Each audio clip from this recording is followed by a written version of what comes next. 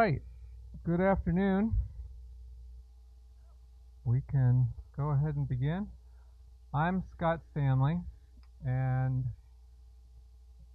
I do a lot of things, but what I do that I like best and that I've done a lot of my adult life is research.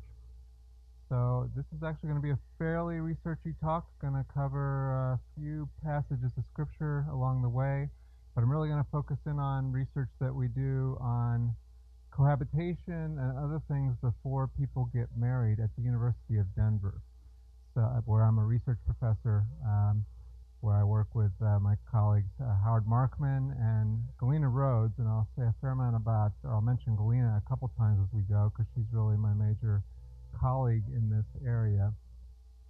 And I'll explain as we go along here the origin of the title Sliding versus Deciding, because it's really a key part of the talk in terms of understanding some of the insights about cohabitation before marriage that have emerged at this point from the research we do. And where this is going to go is really going to focus a lot on the development of commitment and how commitment develops so poorly these days for so many couples, and how that relates to things like cohabiting before marriage and other patterns. So that's what I'll be explaining. I want to start off, though, by just saying a few things about why commitment matters. I think we all know it matters, but people don't actually talk and think a lot about the structure of commitment or what commitment really is made up of in terms of components for couples and how it develops, and that's more the nature of this talk. So one of the reasons why commitment really matters is that children are increasingly born into low commitment contexts. That's a whole nother talk, but I just want to say, those of you, I'm 59, just truth in advertising, I know I look 44. But if you're anywhere near my age, the most gigantic change in family in your lifetime that nobody would have predicted 40 years ago is the growing number of children that are born to couples that really have low or no particular commitment figured out. So the odds of those two people remaining together, raising that child, are very low. And even while the divorce rate has leveled off from the highest levels that it has been, or at least there's pretty good evidence that it's leveled off some, the degree to which children are born in unstable contexts in terms of commitment just keeps going up and up and up. And I don't actually see anything on the horizon at the moment to slow it down from the standpoint of research. But again, that's another talk. I'm going to talk first about the importance of lasting love and how commitment helps make that possible. I'm going to say a little bit about the fact that we have bodies, because I think the fact that we have bodies makes commitment a lot more crucial in terms of how marriages turn out. You'll see what I have to say about that. And that commitment is the antidote to ambiguity. So those are the opening sort of things, and then we'll move on toward the sliding deciding point. First off, I just want to highlight the importance of commitment. I often use this a picture of my dog Odie when he was a puppy. This is from the first night that we brought him home. And yeah, so go ahead and do that as a group. That is the proper response. Unless you're a cat person, then you can just kind of squint your eyes real tight, and he can look almost like a cat if you need him to. Now, Odie's kind of an old man dog now. He's actually going to have surgery on Friday, so you could pray for Odie if you want. But he's going to be 15 soon. So this is when we got him as a puppy. But I'm only showing you this picture really to tell you this one point, and you'll get it. If you think about whether you're a dog person or not, if you are, you'll especially get it. You see this face and you fall in love, or you start to get attached. In fact, there was an article just this week or last week in the New York Times about how you get a jolt of oxytocin released in your body. I'll talk about that in a minute too, when you look into a puppy's eyes. So that's a chemical of attachment. But when you see this little face, here's the point I want to make. You fall in love with the front end of the puppy. But every puppy comes with a back end. And that's the way marriage is. You know, we fall in love, there's infatuation, we're enraptured, early in relationships, there's all that stuff going on. But that's not the work part, that's not the cute part, that's not the fun part. The fun part is all about, with the dog, it's all about the back end. And that's why a lot of dogs, of course, get returned. It's not that, they take it back in 3 weeks. It's not cute anymore. And I'm not saying everything stays cute forever, but just, life takes work and regulation and some discipline, and that's the back end of the puppy. On another point, I think having a body makes commitment in marriage really crucial. One of the reasons is this, and I think the best answer available, period, about why we have bodies is in 2 Corinthians 4:6, where it says we have this treasure in jars of clay, that the surpassing greatness of the power may be from God and not ourselves. And what I think that passage teaches, what I think Paul is saying there, is we have bodies because either fast or slow, sooner or later, your body will completely humiliate you. And your body will make it... My wife says I'm a really cheery person, by the way. So I'll try to show you what she lives with a little bit today. Your body will completely make it clear to you, to me, to all of us, that you're not God. The greatness is from God, and it's not in ourselves. And one of the implications of this, I think, for marriage is when two people really commit to a life together and want lasting love, they're also committing to be together through watching each other decay. And that's a very serious point. And the couples that are really doing the best in life, who really have what people really want, is that deep acceptance and commitment that they know is there, that they can trust, even though they're not so pretty anymore, or not so slim anymore, or it's harder to stay in shape, or there's serious health problems to work through, or one has to start taking care of the other. And it's commitment, it's really that deep commitment that allows it to really be possible to be so imperfect and still know you're really loved by this other person. And that's a kind of message that is not anywhere in our culture now in terms of what people are sold. It's all about romance, it's all about looking hot all the time, and those are really going to be a weak foundation for lasting love. And then another reason why having a body matters is chemistry is very involved in falling in love. And I'm not going to go deeply into this path either, but everybody's theology needs to take into account the fact that we have bodies, the fact that there's a lot of chemistry involved, the fact that there's genetics involved. And all of those things matter in terms of how things turn out for people in life. And the part that we actually have control over, and why commitment is so important, is the part that we choose, our will. We have free will. We can be obedient. We can choose to do this, or we can choose to do that. We don't have control over a lot of other things, but we have some choice. As far as chemistry goes, when people fall in love, adrenaline's very involved. There's all that excitement and anxiety. There's dopamine, which is really very much the chemical of sort of feeling pleasure and euphoria. Dopamine's also, of course, very much involved in addictions. Most addictions are going to have some element of dopamine involved somewhere. So it's kind of the reward center. And then as people get attached, and it doesn't take a lot to start getting attached chemically, oxytocin is a chemical that becomes involved in terms of people becoming more sort of bonded together. A lot of people think about oxytocin as the chemical of attachment. It probably has some other complicated sort of things, but people do think about it as the chemical of attachment. It's the chemical that floods women's bodies at childbirth. Men and women both have oxytocin. By the way, I'm holding oxytocin spray, so just hold on a minute. I'm going to spray you all. Actually, I'll spray myself first, just so you know it's harmless. But I'll just spray the room here. I find it helps my bonding with the audiences. Inhale a little bit now. Everybody take a deep breath. Just trust me on this, right? This is called liquid trust. So, and now, most everything I've said so far is true. No, everything I've said so far is true. And this is true, too. This is sold as oxytocin. Now, do I know whether oxytocin is really in here or not? I don't know. You can buy this on the internet, so if you want your own bottle, I don't make any profits from Liquid Trust. But what's interesting is oxytocin, some economists actually use it now in testing like game theory scenarios where they're looking at what sort of deal people will make in terms of a bargain with another person. And if you spray people a bit with oxytocin, they make a better deal when they shouldn't necessarily, because they're mostly making, they make a more generous deal toward the other. So people are a little more trusting when they get a jolt of oxytocin. And here's how it comes into play in terms of how people develop these days. You get a jolt of oxytocin when you touch somebody, when you hug somebody, when you have sex, when you have an orgasm. All these, there's a lot of things, and like I said, looking into a puppy's eyes. So a lot of things release oxytocin, and oxytocin is going to bias a person toward being more trusting to who they're with, and to be sort of more bonded.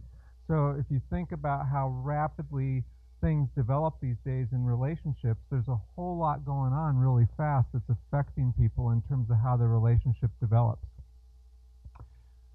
Now, one of the things that's also changed in my lifetime, and many of yours, is one of the things that is very characteristic of romantic relationships now before marriage is ambiguity.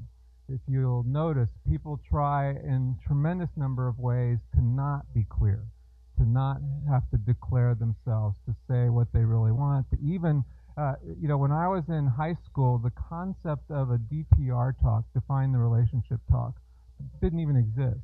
You were either dating, or you were going steady, or you were engaged, or you were married. There was like these categories, and there was a clear kind of progression if you were going to end up going the distance.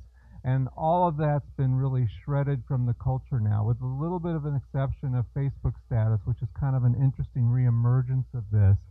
But people now prefer ambiguity, and it's everywhere. Even you'll find numerous articles on the internet, a couple of them by me or based on the research of me and my colleague Galena Rhodes, just people even wondering, is this a date? Whatever we're doing Friday night, is this going to be a date? People don't have a good sense of what a date is, and ambiguous sense of what a relationship is. Cohabitation is a quintessential example of an ambiguous relationship form. I'll come to that in a minute.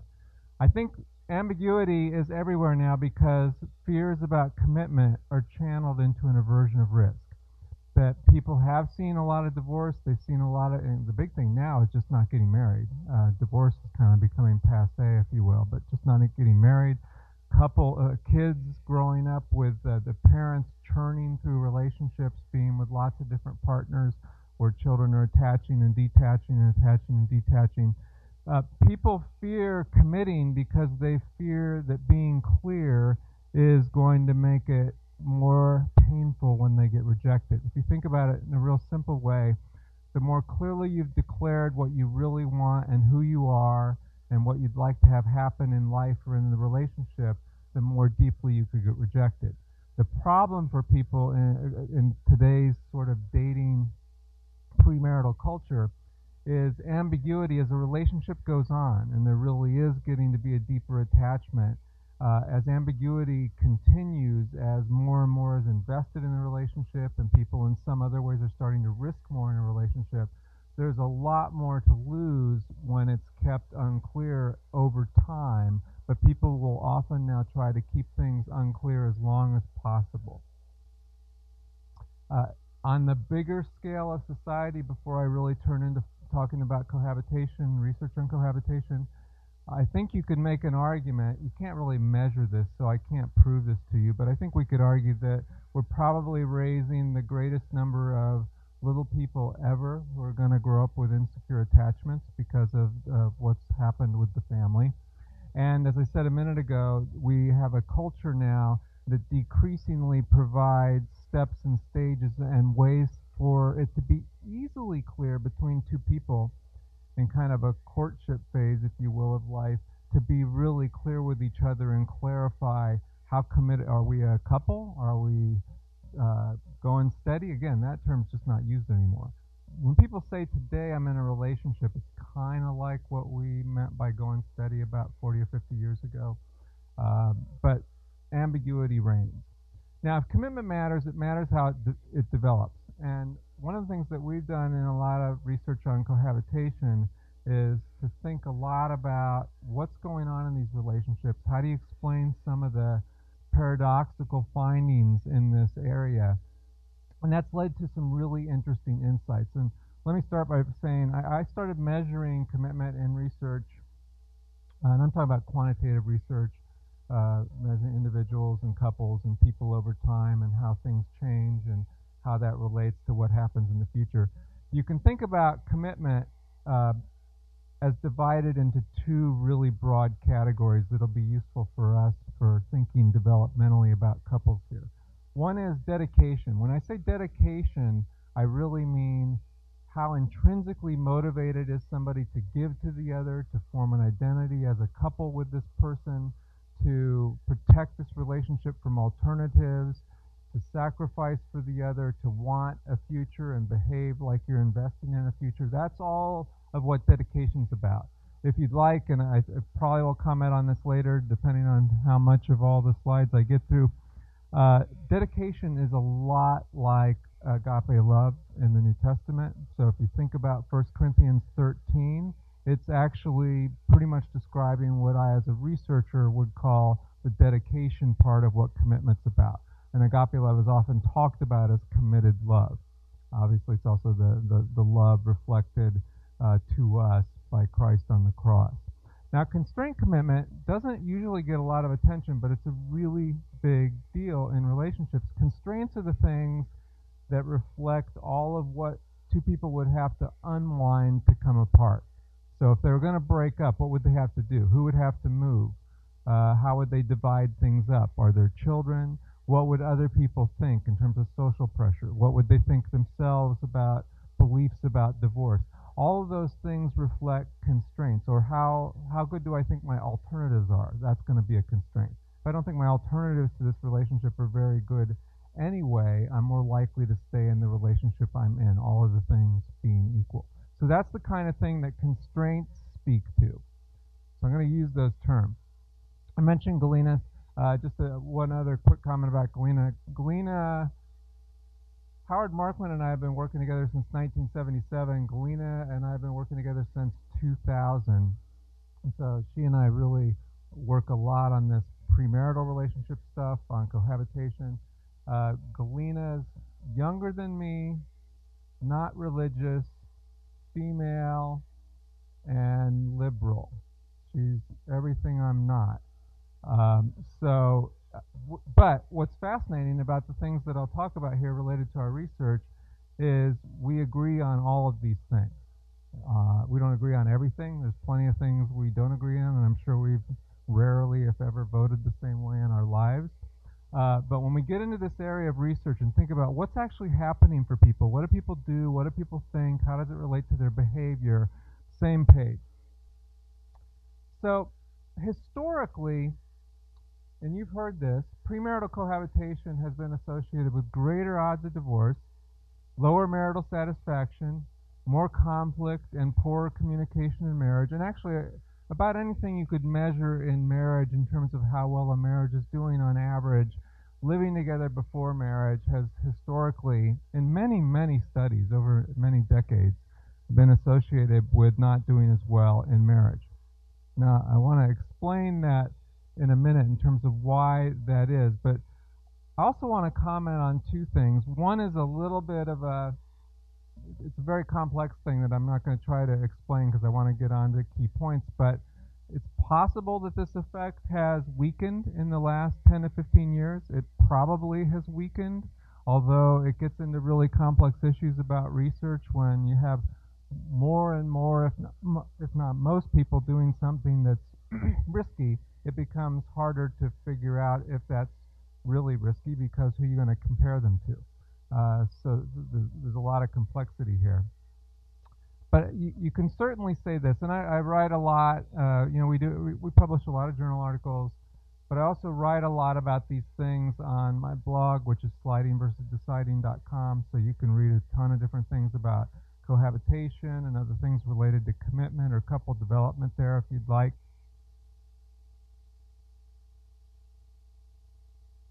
But here's an interesting fact. On balance, there's almost no evidence that living together before marriage improves one's odds of doing well in marriage. What's arguable is the degree to which it's related to not doing as well in marriage, and I will flesh that out in more detail in a second. Why this is fascinating is, at least in terms of survey data, I haven't seen anybody do data on this in a long time, but at least as of about 15 years or so ago, the number one thing that people believe they can do to improve their odds in marriage is to live together first. It's like by far the biggest belief. Well, of course you would do that. Of course this makes sense. Of course this is going to improve our odds. When virtually no, I say virtually, there's a couple little odd findings here and there, but by and large, the literature is completely suggesting the other way. And at best, it doesn't really say there's an advantage, but this is what people believe. So, of course, there's a strong desire and a press within people to go ahead and live together before marriage because they're thinking, well, this is going to improve our odds. Now, I'd say about twice a year you'll get a giant flurry of media about some studies' findings related to cohabitation before marriage because people are really interested in it. And this is one of the blasts about a year ago from a study that came out by Ariel Cooperberg.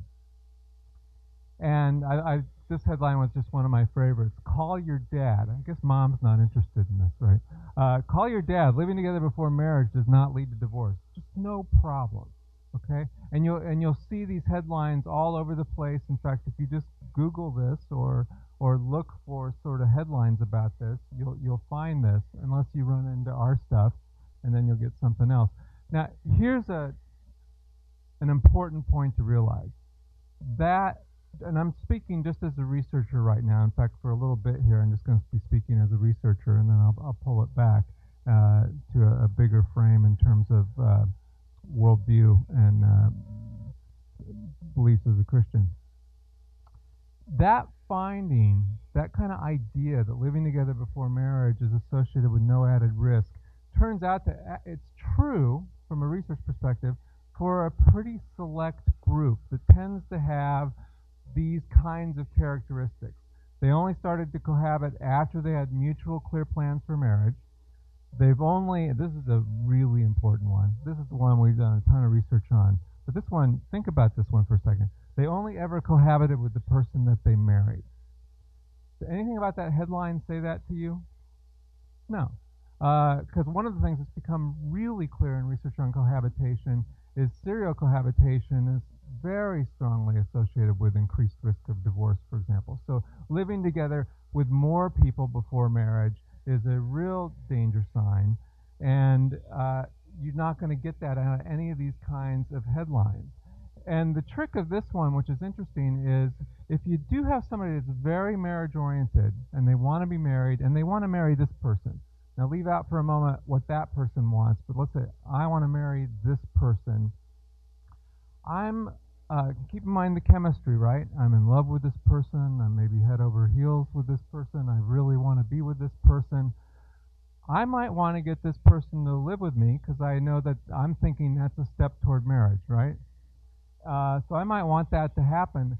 Am I thinking this is going to be the first of 3 different people I'm going to live with? No, I'm thinking you're the one. This is it. I mean, I've seen enough. I'm ready to go. Let's move in together and at least sort of test it. And if we don't find anything bad about the relationship, there we are. We'll be good to go. We'll live together. And then we'll get married.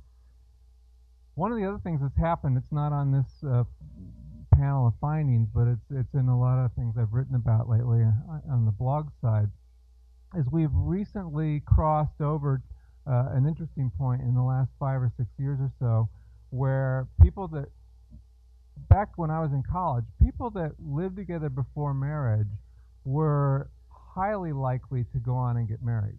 Now, most people that live, more often than not, when somebody lives together, they're not going to end up marrying that person. They're going to end up breaking up. However, that is one of the greatest areas of growth for children born out of wedlock, is born to cohabiting couples. In fact, in the last 10 years or so, maybe the last 15 years, the greatest, most all of the increase in children born out of wedlock are children born to cohabiting couples, who are much more likely to break up, say, by the time the child is age 5 than couples that are married. The reason being is the couples that are married, usually have clarified a really clear lifetime commitment before things got really complicated with the child. And that's a huge difference that, again, is not easily seen just absorbing things in the culture. People that get married later. And then this one is a big one. And I just addressed that in a way, not having a child before cohabiting and getting married. So this kind of no added risk headline, it's true for some group from a research standpoint, but it's actually not most people. But the headline's never going to say that to people. The headline's just going to say it's a great idea. Now, I want to talk about two key reasons that cohabiting before marriage is associated with more difficulties in marriage. One of them is one that's important to understand. If you're going to talk with people about this, this is really an important thing to get, is that a lot of why historically couples who lived together before marriage didn't do as well in marriage is that they were also the people that were most likely to not do as well in marriage anyway. So that's what a researcher in this kind of context, that's what a social scientist means by a selection effect. But they were already select for being at greater risk, and the cohabitation may or may not have added to it. Now I'm going to explain to you a really important way that it can add to that risk. But usually what really goes into selection in this area is people that are less traditional, more open to divorce, less religious, more likely to have parents who divorced or never married, all of these kinds of different things you can think of that are associated with risk for divorce or for not doing so well in marriage. It's the same group that are most likely to actually live together before marriage, or now, as things have changed, to what I call cohabitating, which is cohabiting that's just sort of more like dating than not even sort of thinking about and planning and preparing for marriage, as at least it was 40 years ago. The people that are most likely to do that are the people that were already at higher risk for divorce.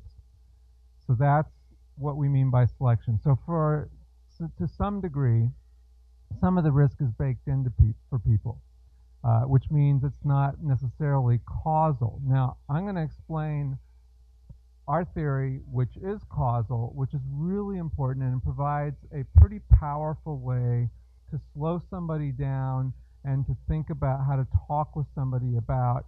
I mean, you can talk with people in terms of theology and biblical teaching and traditions of the church about not living together.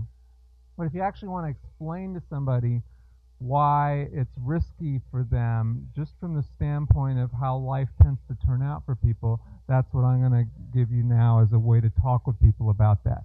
And this element, this is a causal element. This isn't selection. This is something where living together actually adds a certain kind of risk for a person, and it's related to what I call inertia. So if you think about inertia from your favorite physics teacher sometime in your past, which I know you all have, inertia is the property of an object that speaks to how much energy is it going to take to move it from where it is to somewhere else, or move it from the trajectory it's on to a different trajectory. So these chairs all have a certain amount of inertia. The one you're sitting on has more inertia than this one. But how much energy do I need to apply to move it? Here's the key point. Cohabitation has more inertia than dating and not cohabiting. It takes more energy to change it, to move it, to break it up, to do something. And here's where you can connect that back now to that point I made about the constraint part of commitment. And constraints are things that make it more costly or harder to break up. Here's the simple point. Cohabitation makes it harder to break up, and that's what people don't see. They don't see that they're about to make it harder to break up before they've usually actually clearly identified what they want for the future. So keep in mind, I'm still talking as a researcher here.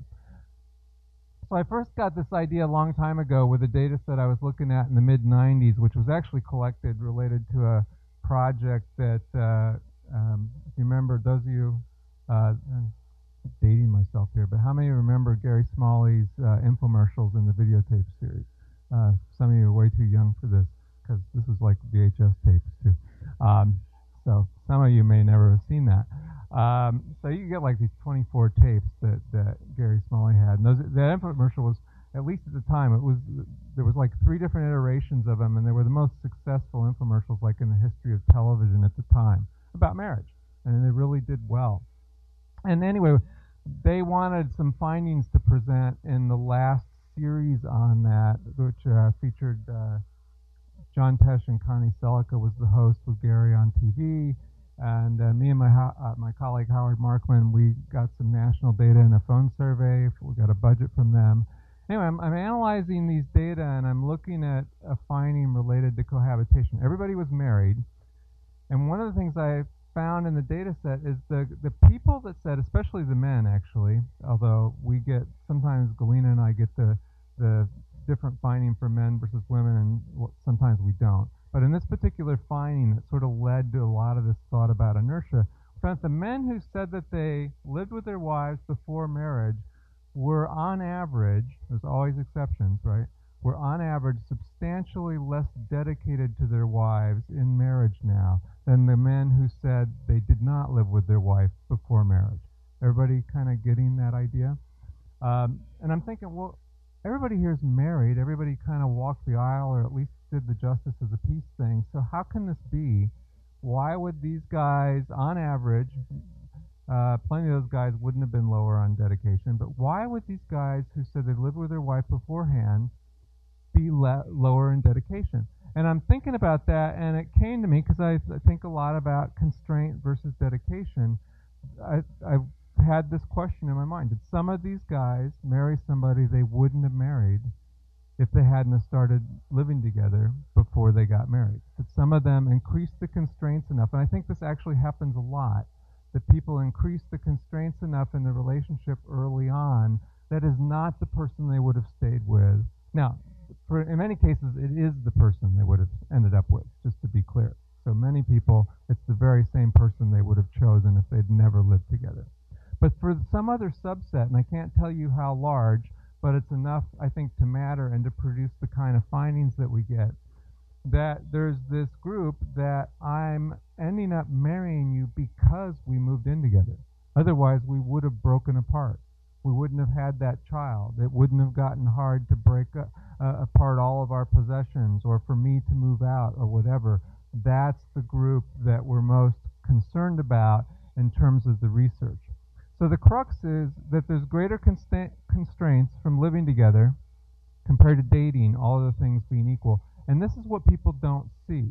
But you can actually explain this to people fairly quickly. One of the big downsides to living together before marriage is, especially before engagement, and I'll clarify that in a second because that's a research prediction, is that you're going to make it harder to break up before you've really decided that you have a future together, or that you should have a future together, or that you're prepared enough for a future together. So just as an example of two things that this idea of inertia predicts. One is, again, as a researcher, it's easy to predict that that should be less of a factor or a non-factor for people that were really clear we're going to marry each other, mutually clear, before they moved in together. So this is a research prediction. Those who are already engaged before they cohabit, or who just wait until marriage, those two groups on average are going to look different than the people that live together before they're mutually clear and publicly declared about planning to marry, because it's that group that's going to be succumbing or more likely to have this problem of inertia. Is everybody with me on what I'm describing there?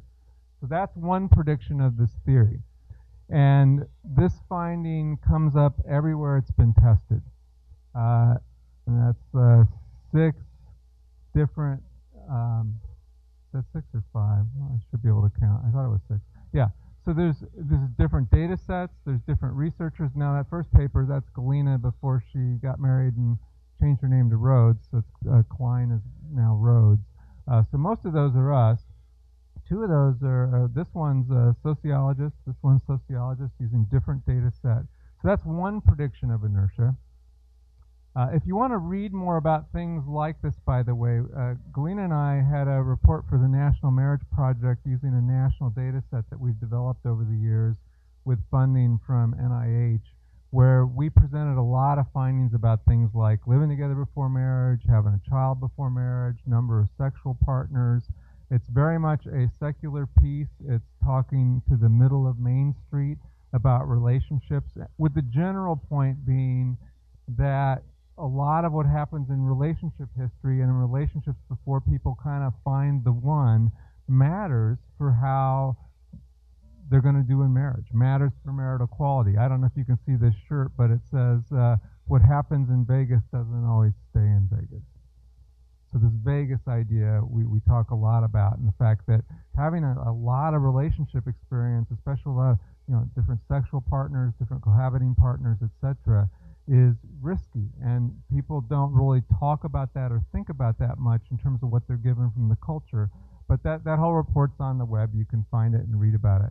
Now I want to be clear here. So what I'm describing so far is a really clear scientific prediction that's been well supported and replicated.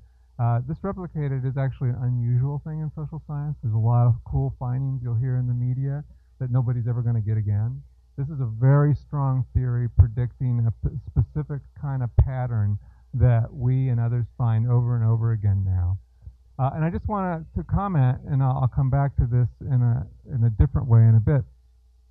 The science is really consistent, but it's not perfectly aligned with Christian teaching on sex and marriage, right? I mean, you can see that. But you can see the general tendency here in terms of findings, and you'll certainly also get that sense in that National Marriage Project before I do report, is things tend to line up really pretty well with what you would think is core solid teaching about marriage and relationships. One thing I always like to say about social science findings, Christians do tend, and I am one, but I don't tend to do this. I have other struggles. Christians tend to way overstate social science findings, and you're doomed if you do this. But scientifically, that's just not going to be true. There's a lot of couples that do everything. This is a theologically either comforting or very troubling thought, but it's very biblical. In fact, there's a lot of people that do everything right and struggle a lot in life. And there's other people that do almost everything the wrong way, or the way their parents said they shouldn't, or their pastor said they shouldn't, and they just keep landing on their feet and do fine. And there's a lot of that's somewhat. So we're talking about relative average here, relative odds. So the crux here, now here's what I want you to notice, because this is the part I'm going to work on now a little bit. The crux of what I'm describing here as a dilemma is that the way relationships develop now, people are often, in all kinds of areas, developing and increasing constraints prior to dedication maturing in the relationship. And that has huge implications. Because historically, not ideally, but what you'd really want ideally is you'd want to see dedication to really mature before we start making it harder to get out of this relationship. And people do just the opposite now because they're told in so many ways it's no big deal. So we've also shown, I won't go through these findings, but one of the things that inertia predicts is that when people move in together, constraints would take a significant jump up, and then they would start to accumulate faster. And we show exactly that in another paper that we published in 2012. So people are moving along, dedication's sort of, kind of increasing, and then they move in together, and what we find in this sample, it's a very good sample for this analysis, is dedication sort of levels off then, and not at a high enough level that you would think on average that people are going to really do well in marriage, though there's going to be plenty of people in there that are at a higher level. But dedication sort of levels off, and constraints just start to skyrocket because they've done exactly what we're describing here. They're making it harder to break up, and they're increasing. Now, if cohabitation is associated with increased constraints, people would be careful about that, right?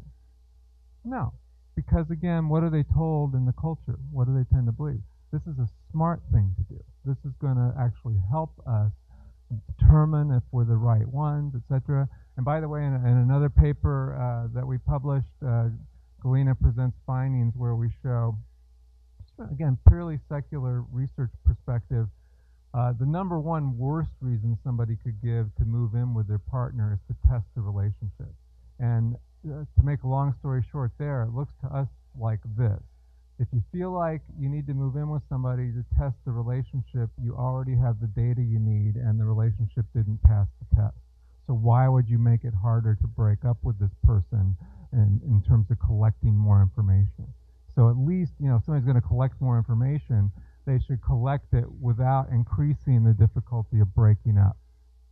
So no, but what turns out people actually do is they don't actually deliberate and even talk and think about cohabiting. They tend to slide into it.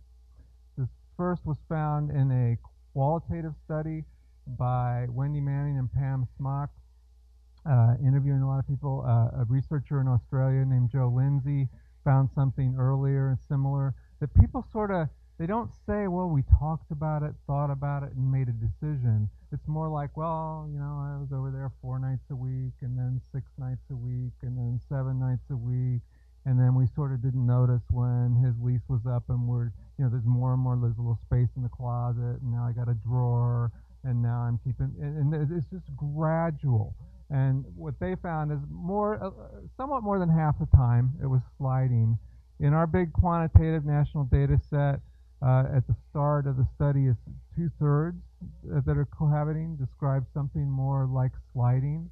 Now, of those who end up getting married, and that's the group we talk about in that National Marriage Project report, if you want to get it and read it, in that group of the people that lived together first, less than half of those that cohabited said that they slid into it. That's still it's a big number, 37% of those that cohabited before marriage, which is about 70% of the people that get married these days, are essentially saying we slid into it, and they're not, on average, as happy in marriage. They're struggling more in marriage than other folks. Now here's a really big point, and I'm going to develop it in a couple of ways. Commitments are decisions. So there's a really important contrast here between sliding and deciding, because if you're making a commitment, you're making a choice to give up other choices. Think about anything you've ever done in life that really matters, where you were making a commitment and you were doing something that really mattered. You were aware that you're giving up you might not have kind of seen all the choices or known exactly what that was going to be in life, but you're committing yourself to path A and not everything else that could have happened on path B, C, or D in life. That's the nature of commitment. That's the nature of commitment when you choose what to eat when you go out to eat. Unless you're going to order 10 entrees, you're going to choose one, and when you choose one, you're giving up the other, unless it's a buffet, so that messes up the metaphor, so I shouldn't say that. Commitment's making a choice to give up other choices, which says a lot about why commitment would be really a struggle in the culture now. Now I'm going to play a video for 4 minutes, and then I want to talk about some implications of this kind of way of thinking. This video, so most of my research colleagues, almost all of my research colleagues, are non-religious, liberal, secular folks, where we see a lot of these things similarly. And maybe a little more than half of our team, we have a whole company called Prep where we make materials for people in terms of relationship education. There's a thing you can, if you're interested, on the back of the brochure there, you can send us your email address, or you can fill that in and leave it with me, and we'll just send you some stuff, and then the team will send you some emails if you want to learn more. The team created this video based on this research about 3 years ago, and it's brilliant. Now, this is on, at least for the time being, we also have this on YouTube. If you look up Relationship DUI, you can get it on YouTube. And also, it's on a disc you can get if for some reason that would be useful to you.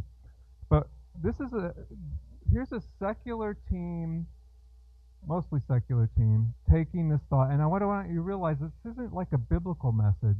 This is a message to the middle of the street. This is the person in the culture, and this is a message, the way they took the research, which I think they did a great job, to sort of describe to somebody what happens in sort of a mysterious way when you don't end up with the person that really maybe was the best partner for you because of these things.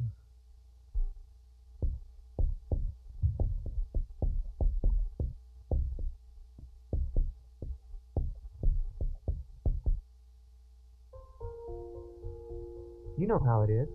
You're just living your life. Work, friends, stuff. Always running from one thing to the next. Then wham! You run into your soulmate. And your whole world becomes vibrant. Everything changes. You can't concentrate at work. Your friends are put on the back burner. Normal stuff no longer matters. What matters is making your soulmate happy. You start to enjoy the music they listen to. and you become a fan of their favorite sports teams.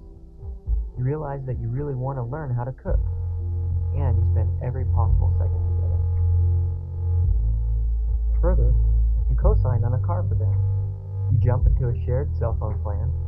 You become the proud parents of Princess. Maybe you talk about moving into an apartment together, and time marches on. Then one day, it's as if you're seeing this person for the very first time. Sure, you're both active, but not in the same way. Yes, you both have hopes for the future, but one wants to settle down, and the other wants to take off on adventures. You're not sure what happened exactly, but you realize that while this person is great, they're not great for you. You'd like to break up, but you're more locked in than you realize. What about that car loan? How much will it cost to break your cell phone contract? Will there be a custody battle over Princess? And just imagine how much harder it would be to break up if both your names were on the lease. Wow, how in the world did this happen? You acted on the belief that you had a timeless love, but in reality, you had a time-limited chemical high. When we first fall for someone, the brain makes and releases an abnormal amount of chemicals into the body that affect how we think and feel. For example, there's dopamine, norepinephrine, and oxytocin. These are some of the chemicals that make us feel happy, energetic, and connected to others. During this period, you're in an altered state of mind, a kind of drugged state. So it makes sense to do the kinds of things that join your lives together, little things that lock you in. But the high doesn't last forever. At some point, your chemical levels will become more normal.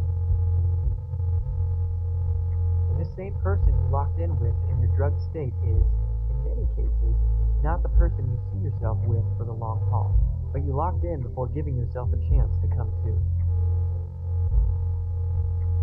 What is the better way? Take your time to enjoy one another without doing the things that make it harder to break up. Go ahead and fix up the current lemon. Don't sign for a new car. Buy Princess the fish, not Princess the puppy. Keep your own place. Don't sign a lease together. Decide to do the things that bring you closer. Don't slide into the things that lock you in. So what's the big takeaway from all this? Again, take it slow so you don't get a DUI. Decisions under the influence.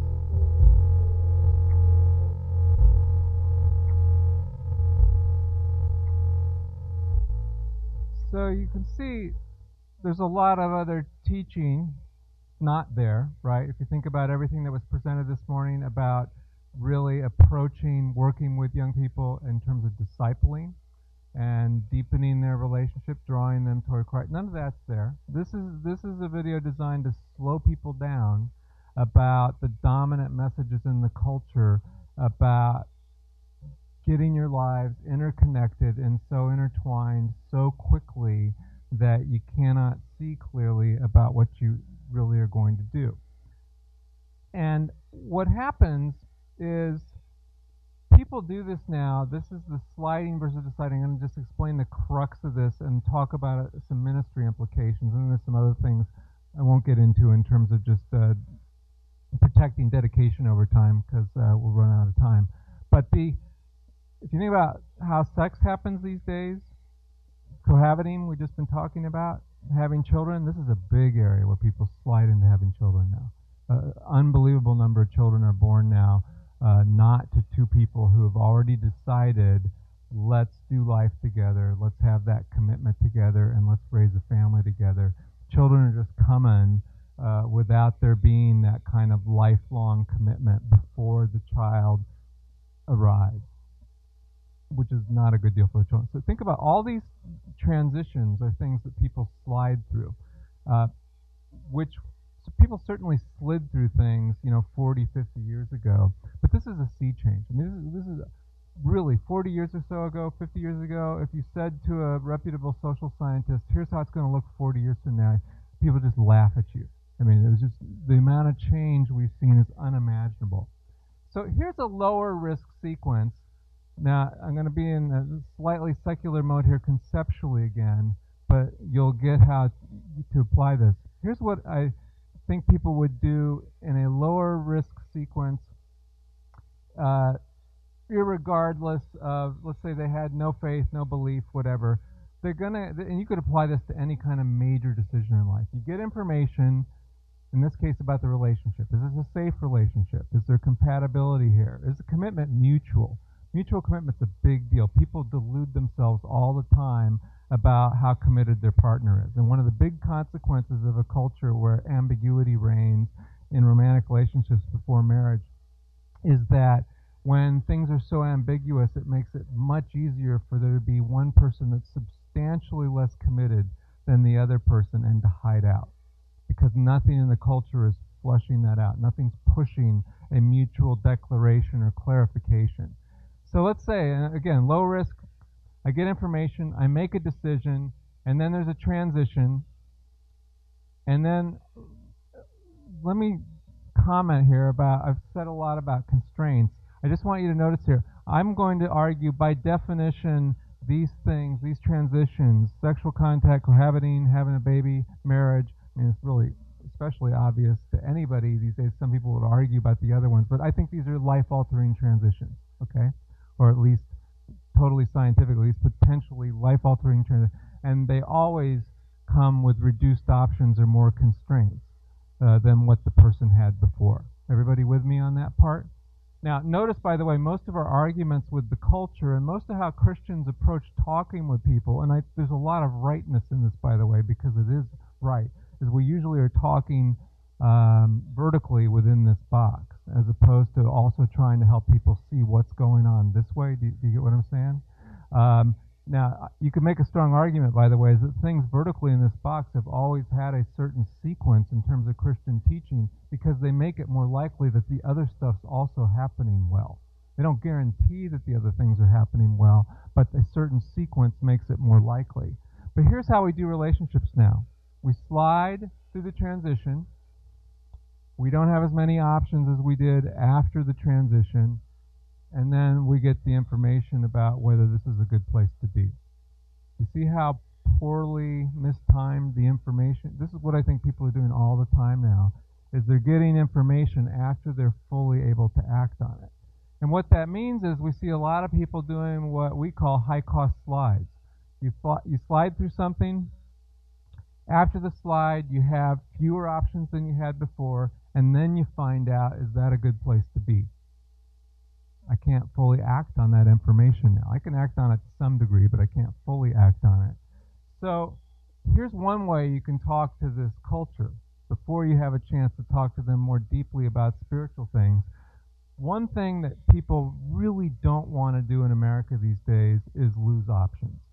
And one thing you can help people see, you can help young people see, you can help youth in your church see this, is that a lot of these things, what they amount to is giving up options before you've really made a clear choice.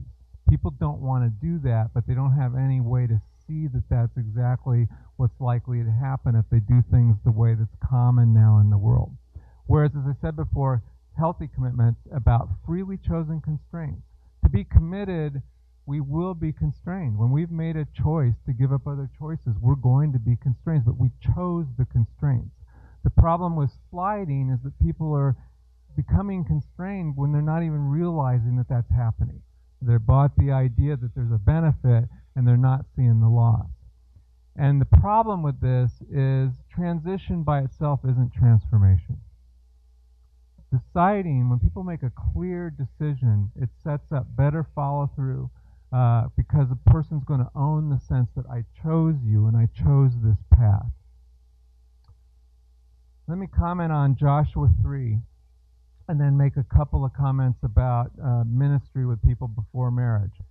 And as I said, there's other panels. There's a couple of panels. I was going to talk about a couple concepts about preserving dedication in marriage, but you know, there's books and other things. There's a CD I have that's teaching a group of couples about commitment, not in a church context, in a community context. It's pretty good for that stuff if you want. But let me focus on this as we wrap up and close here in 5 minutes.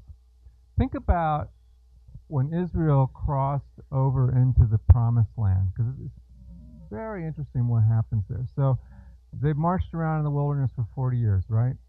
They come up before it. The spies went in. Giants were grasshoppers. Can't do it. Blah blah blah. And now everybody, that generation's died off except for Joshua and Caleb, and they're back now, coming up to the River Jordan, and they're going to cross into the Promised Land. This is a fascinating example of a major transition where the people really know something is happening, where there's a really clear before and after. And a lot of very powerful commitments in life are going to have a strong sense that sort of fits these characteristics. One of these things I just noticed 2 weeks ago, I thought about this passage for a long time, but so here they are, they're going to cross over, and as you probably recall, the priests are going to walk into the water with the ark, right? And the water bunches up. I don't know which translation I got the word bunch from, but there's some city further away where the water stops, and they go through on dry land, and there's the stones marking it, right? So they're going to mark it with stones. But the new insight that I had the other week that I thought was just fascinating. A lot of times people think about rivers as depicting time, right?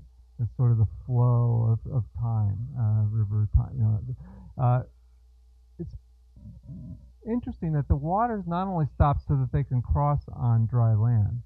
I think there's a sense of time sort of stopping for a moment. That there's it's not just the continuation of the flow, the way things have always been. Something's actually stopping as we transition from one state to the next. There's this strong sense of a portal of time, a portal through time. And we were here, and now we're there. We used to be there, now we're here.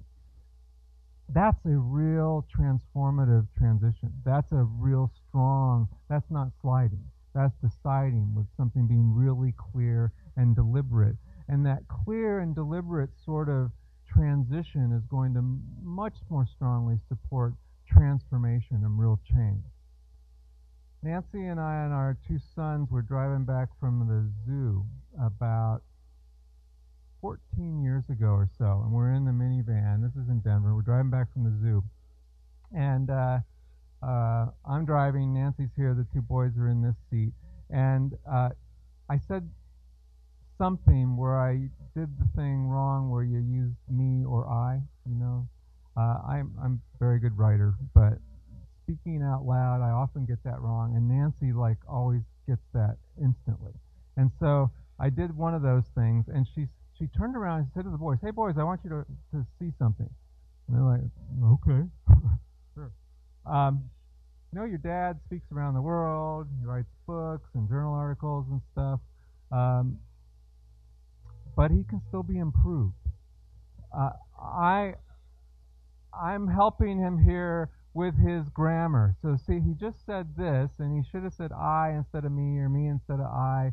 And I want you to notice that you can always be improved. And I said, I'm not so sure I want to be improved.